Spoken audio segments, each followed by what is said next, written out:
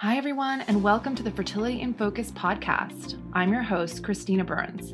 I'm a doctor of natural medicine specializing in the treatment of infertility via natural and integrative methods. I founded the Naturna Institute in New York City, where my team and I work with women and couples, often in collaboration with Western medical doctors, to guide the path to healthy conception. In this podcast, you'll learn all about your body and everything in the fertility landscape to help you realize your dream of baby. I'll be bringing you the best of advice from experts in the fields of both natural and conventional medicine, as well as the heartfelt and very helpful stories of brave fertility heroes on their path to baby.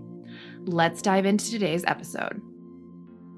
Welcome, everyone. Today we are going to be tackling a kind of niche topic, and that is how homocysteine levels in the body could be associated with fertility challenge. And homocysteine is relevant because it causes a massive amount of inflammation in our body. It's something that can actually be tested for, and it's something that's occurring under the radar for a lot of women they're not aware of.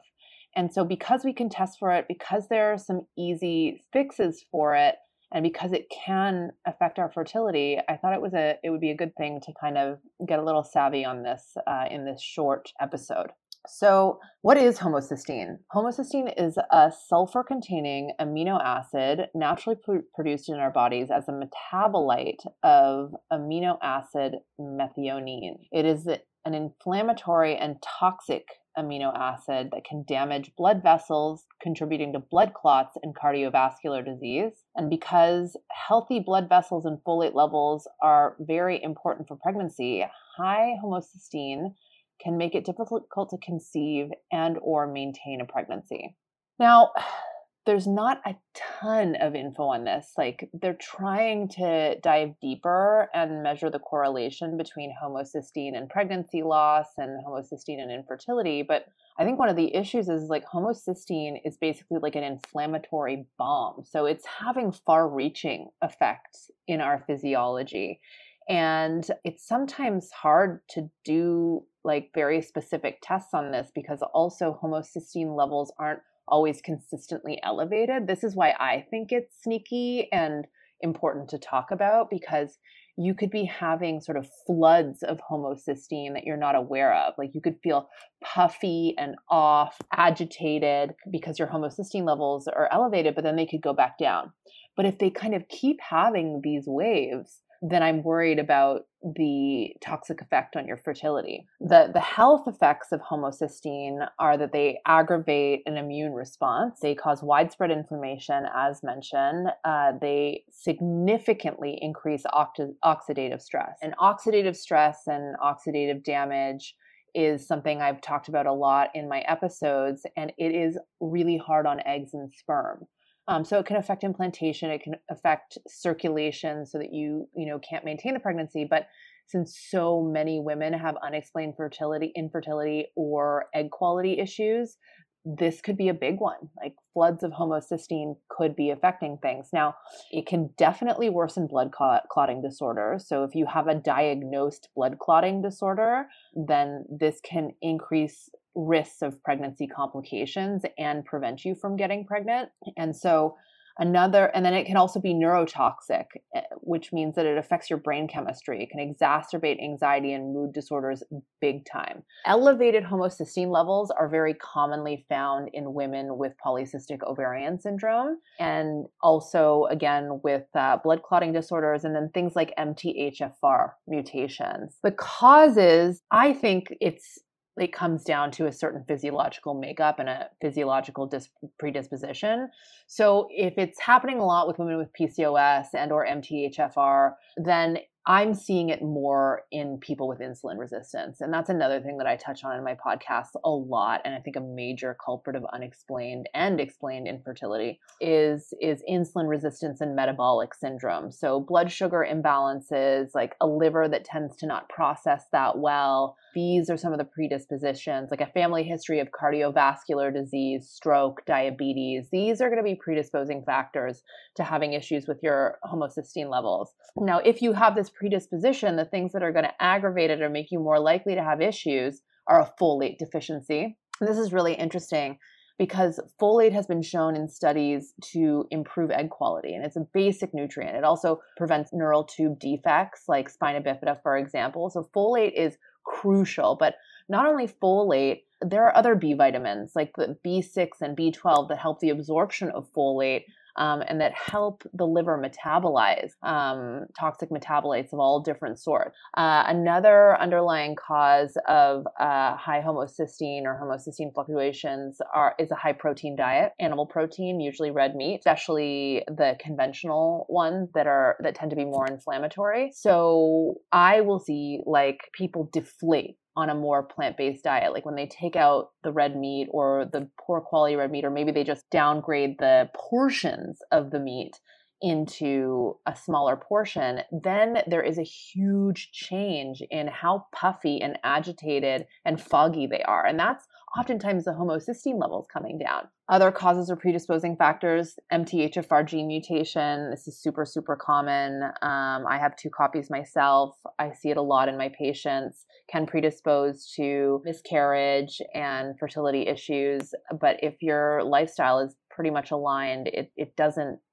cause a lot of issues. Immune disruptions. Interestingly, high levels of homocysteine may predispose you to having a serious version of COVID-19 or potentially even side effects from the vaccine due to the potential cardiovascular injury. So that's an interesting thing that I was sort of like digging into as I was looking at this topic, is like homocysteine and COVID.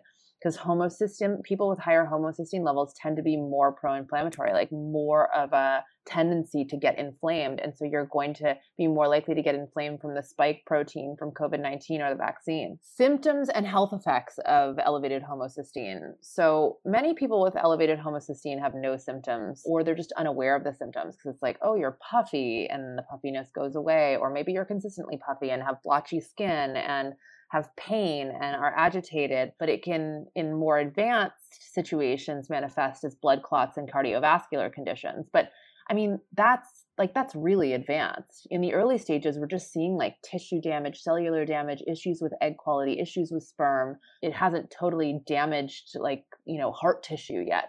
Puffiness, weight gain, anemia type symptoms, dizziness, feeling inflamed everywhere. And because homocysteine is neurotoxic, as I mentioned before, some people with elevated homocysteine may experience anxiety and mood swings. Why do we care for fertility and hormones? Well, estrogen tends to lower homocysteine because methylation is important in hormone production and breakdown. Homocysteine often correlates with hormone imbalances or lower fertility.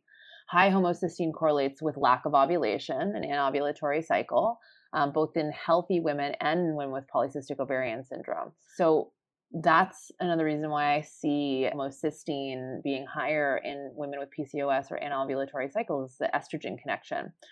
Also, women with higher homocysteine due to lower estrogen tend to have lower luteal phase progesterone and higher follicle stimulating hormone at ovulation. So higher FSH levels, lower progesterone, not good for implantation. So we don't know which one's coming first, but we know that there is basically like a negative correlation, that like higher homocysteine is associated with like lower hormone levels and lower fertility as a result, or a higher FSH, which is not ideal for egg quality. The blood vessel damaging effects of homocysteine could damage the endometrium and disrupt implantation, which could potentially lead to chemical pregnancy, no pregnancy, or miscarriage. Many women with unexplained fertility have elevated serum homocysteine because we can test for that. Treatments that lower homocysteine improve their fertility outcomes in some studies, which is very interesting. Among infertile women receiving fertility treatments, lower homocysteine in the follicular fluid was associated with a better chance of clinical pregnancy. And that, again, it's an inflammatory bomb. It damages the blood flow. It damages the cells. So it makes sense that if we lower homocysteine, we're going to have better outcomes. Women with PCOS, polycystic ovarian syndrome, with elevated homocysteine are significantly more likely to suffer from repeat miscarriage than those with normal homocysteine levels. And in some cases, treatments with diabetic drugs, such as metformin, may increase homocysteine. So this is a scary thing because a lot of women are being put on metformin to help them conceive, and it can in some cases really help. But if there is the propensity for it to be potentially increasing homocysteine over time, then that is going to be an issue. I am a big fan of controlling PCOS and insulin resistance with diet and lifestyle and natural medicine over going to the metformin, but I do think that drugs like metformin do have some benefits. Given that PCOS increases cardiovascular risk because it's a metabolic disorder, high homocysteine should be tested and treated, especially in women with PCOS. But women aren't the only ones affected. It affects men too. So folate is important for DNA synthesis and remethylation of homocysteine in methionine. And high homocysteine, a typical sign of low folate, may impair sperm production due to the reduced DNA synthesis and abnormal methylation. So, and then if the guy has also the MTHFR gene mutation, this is a bigger issue. The inflammation from hyperhomocystinemia can lead to impaired sperm parameters and infertility. And the increased oxidative stress can damage sperm DNA. And why couldn't it do the same to eggs, right? Also, homocysteine impairs healthy circulation, which is important for male sexual function. So we're talking about like erectile dysfunction at this point if there's high homocysteine, because it reduces nitric oxide production, which is important both for male sexual function, sperm production, and the fertilization process.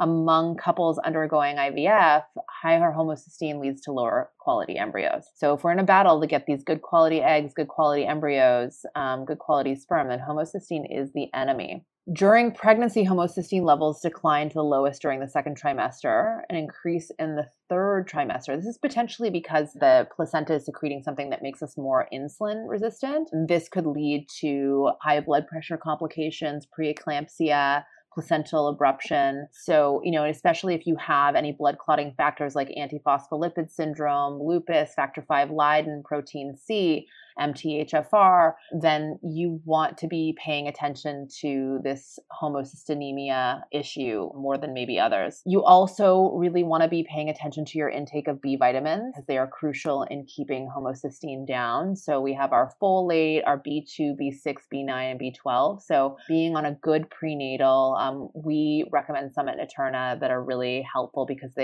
you don't have to take extra Bs on top of it. There's enough in the prenatals because the prenatals are super high in it. But you can also add something like a 5-MTH type of supplement. You just don't want to overdo it because you could overmethylate and cause some anxiety. Hypothyroidism. Thyroid hormones may influence the activities of the enzymes that break down homocysteine. And so suboptimal thyroid function is not good for homocystinemia, higher homocysteine.